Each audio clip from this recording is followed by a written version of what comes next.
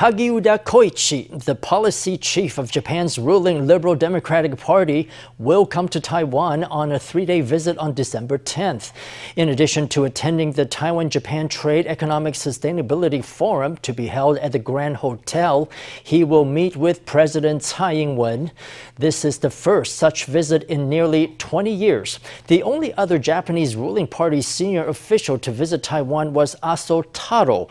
Aso visited Taiwan in 2003 when he served as the then policy chief of the LDP. Faced with China's threats and daily military buildup, Japan hopes to strengthen relations with Taiwan through visits by party officials, despite the absence of formal diplomatic ties between the two nations. In addition, Hagiuda had a close relationship with the late Prime Minister Abe Shinzo, who stressed the importance of Taiwan-Japan ties. This trip is intended to show that Hagiuda wants to continue with Abe's will, according to a Japanese news report. With the goal of net zero carbon emissions by 2050, Taiwan's largest steelmaker, CSC, has built the nation's first steel and chemical cogeneration pilot plant. The 200 million NT steelmaking facility is able to capture gases from both a blast furnace and oxygen converter and then channel them directly to a chemical plant to make petrochemicals. The project is the result of collaboration between CSC, the Industrial Technology Research Institute, and the Ministry of Economic Affairs. Once operations begin, an estimated 4,900 tons of carbon emissions can be cut every year.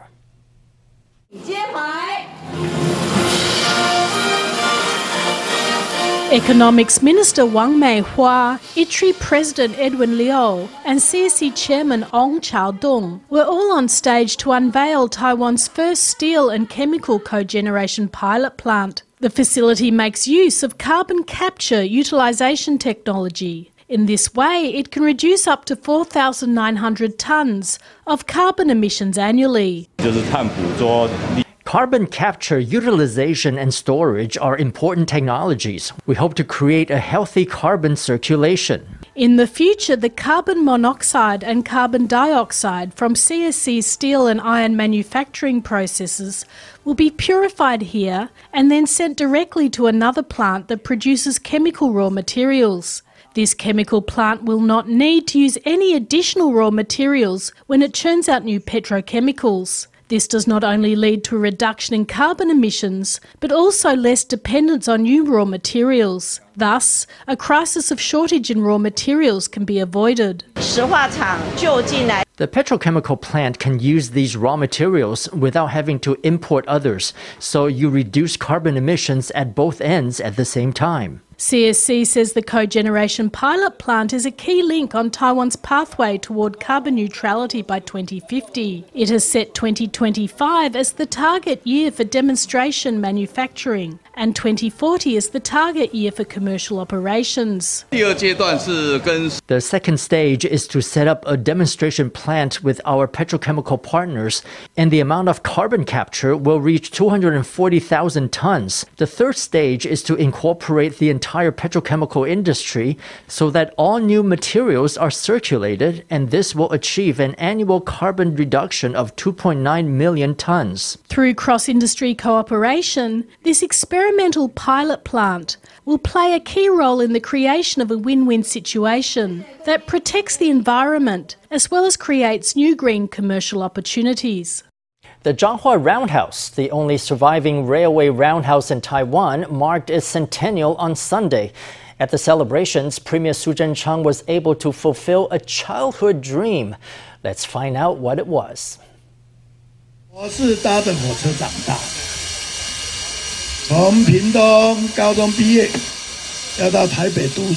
I grew up taking the train. After graduating from National Pingtung Senior High School, I always took the train when I went up to Taipei for my studies. The sound of the whistle, the sound of puffing steam, and the smell of burning coal make up the feelings of homesickness. This CK124 train is 11 years older than me. So, in a minute, I will have the honour to climb up into the deputy driver's cab and sit there and pull the whistle. Wow, This has been my childhood dream. Premier Su pulled the whistle again and again with a smile on his face, waving frequently in exultation. Still operational, the Zhanghua Roundhouse is a designated National Historic Site which marked the junction of the mountain and the coastal lines after the latter's opening in 1922. The roundhouse played the important role of operating track changes and steering the trains. As site marked its 100th anniversary, Premier Su urged the Taiwan Railways Administration to engage in vigorous reforms and not dash the expectations of the people. Norwegian athlete Gustav Iden rose to fame in Taiwan a few years ago after winning the Ironman 70.3 World Championship in 2019 while wearing a cap issued by a temple in Zhanghua. After attracting a flurry of attention online, the athlete visited the temple and was made honorary citizen of Zhanghua County. He has now made another visit to Taiwan to explore the country, compete in a triathlon, and show the world the wonders of Taiwan. Our very own Stephanie Yang has the details. Hello, ni hao. Ni hao. It's so cool to be back here in Taiwan. Greeting the Taiwanese media and fans warmly, this is Gustav Iden, the 2022 Ironman World Champion and a two-time winner of the Ironman 70.3 World Championship. In 2019, he became famous in Taiwan after winning the Ironman 70.3 World Championship in Nice, France, wearing a hat with the name of a Taiwanese temple in Zhanghua. Iden had found the hat in Tokyo and believed that it would bring him luck. It's been an amazing few years ever since I found the hat, and it's truly changed my life. Special feeling when I take it on, and it's also really special to see others wearing it because it makes me aware that I actually have an influence on other people. So it made me realize that I have to do good, not only do like a good performance, but behave in a way that is respected by others. So when I put on the hat, I am actually really aware that I'm representing not only myself and Norway, but also representing Taiwan. Iden says he's happy to see other people wearing the hat, and that when he wears it, he not only represents Norway, but also Taiwan. Many fans in Taiwan were excited to meet Iden. Some even biked all the way from Taipei to Zhanghua to get their own hat just like his. We had a group of 5 friends. We went from Taipei, cycling all the way to Zhanghua to get this hat. We did it all one day, so about 230 kilometers. Here to see the 2 world champions, just because I do triathlon. We all do triathlon, and we really enjoy that they come to Taiwan. I was with them in Utah, and because they are so fast, so I couldn't get an autograph from them and take a picture with them. That's why I came today. Yeah, I have a hat from Utah where they were racing, and I hope No. I like this hat, so I hope they're going to sign it. I'm just hoping that I can steal some of their speed from them and maybe get some of their good luck and fortune and maybe get some training tips. Yeah. And then tell them about how awesome Taiwan is, and I hope that they can come back more often and train here, because Taiwan really is a perfect triathlon training country. After his solo visit in 2019, this time Iden brought with him another triathlon champion to Taiwan, Christian Blumenfeld. Blumenfeld is a Norwegian triathlete and Olympic and world champion gold medalist. During their stay, they tried local delicacies, including stinky tofu and oyster omelets. I think there's actually nothing we haven't tried. I feel we've been going through everything, as you can see on the pictures. The highlight might be the stinky tofu. Stinky tofu, chou tofu. Because now I know that I can eat everything. Taiwan has become like my second country, and I'm amazed every time I see some news from Taiwan, and it's so cool to be back here. And last time I was here, I was actually made honorary citizen of Zhanghua County, and it's unbelievable how far sport can take you. I never dreamed of this when I started triathlon career. It was mostly because I love training, but to experience the culture here in Taiwan, it's been unbelievable. So yeah, thank you so much to all the Taiwanese people.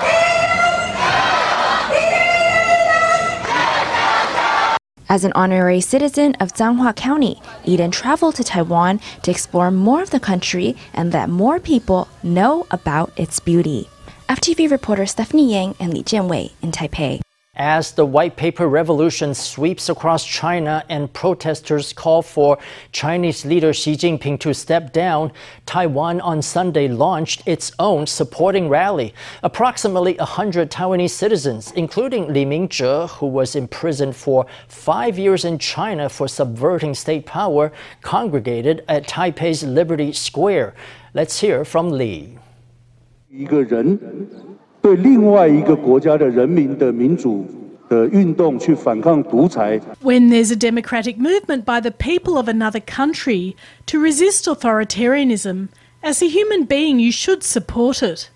In this case, the country is so close to us and claims every day that it will invade Taiwan by force. After being imprisoned in China for 5 years, I'm deeply convinced that China's laws are not designed to protect the rights and interests of the people, but to protect the will of the ruler.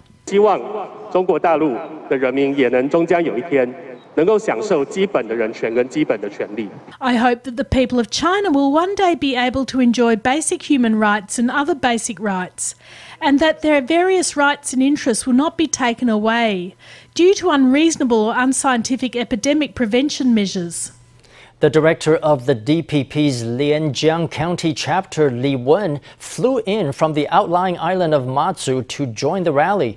In a gesture of support, participants held up letter-sized paper, just as Chinese protesters have done in the White Power Paper Revolution to protect human rights.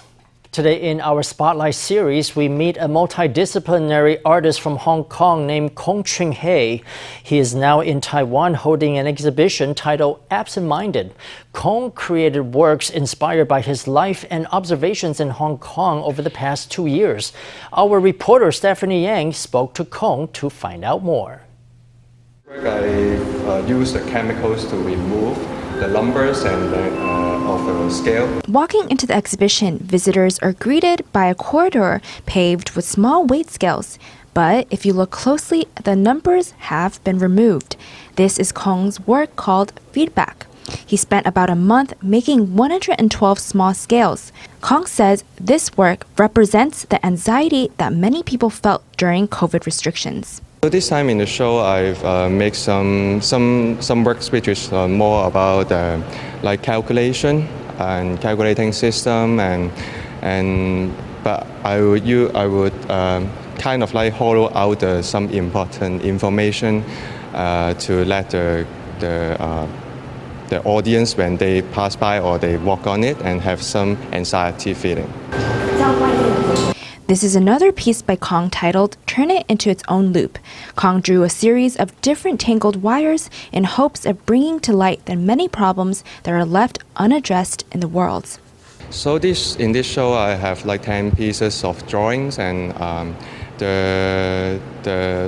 what I drew is like some messy cables and power cords in my studio, but I use the same like the cables, but I change it into different shapes, and then I try to draw it very carefully. Yeah, so I think it's more like I refer it to like just like the same questions or the same problems, but just when they change into different forms, and it will be kind of like a new pictures.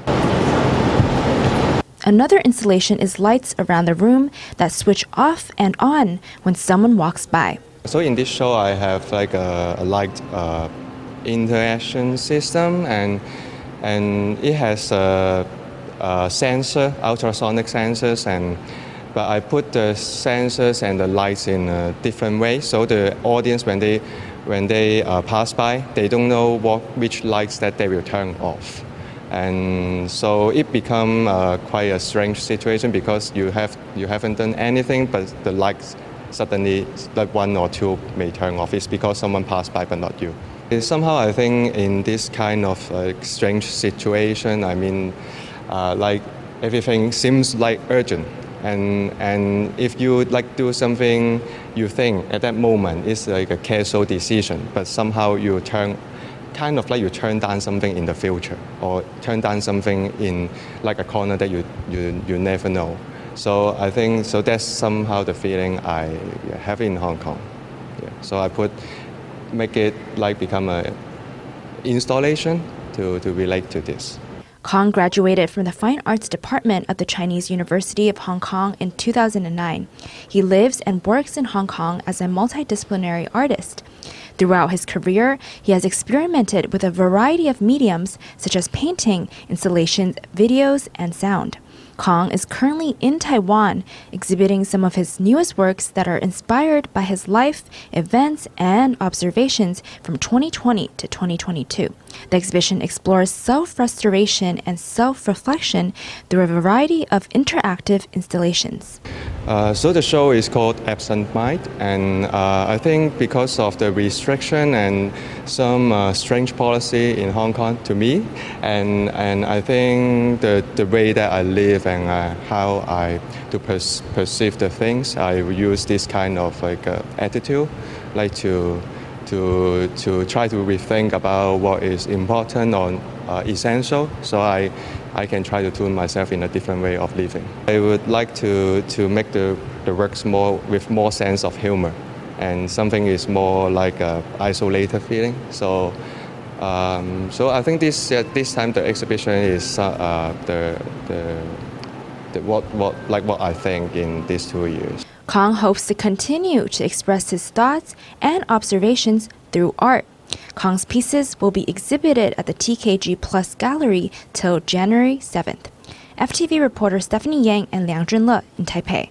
While the weather in the northern regions became noticeably cooler on Sunday as cold air from the north descended on the island. The coldest periods during this wave are forecast to be in the early hours of Monday and Tuesday, when lows in the northern regions are expected to average 17 degrees.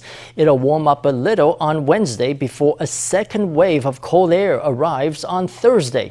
This will send the mercury plunging again to 16 degrees. While the central and southern regions won't be affected as much, the CWB says residents there should expect large temperature swings between daytime and nighttime.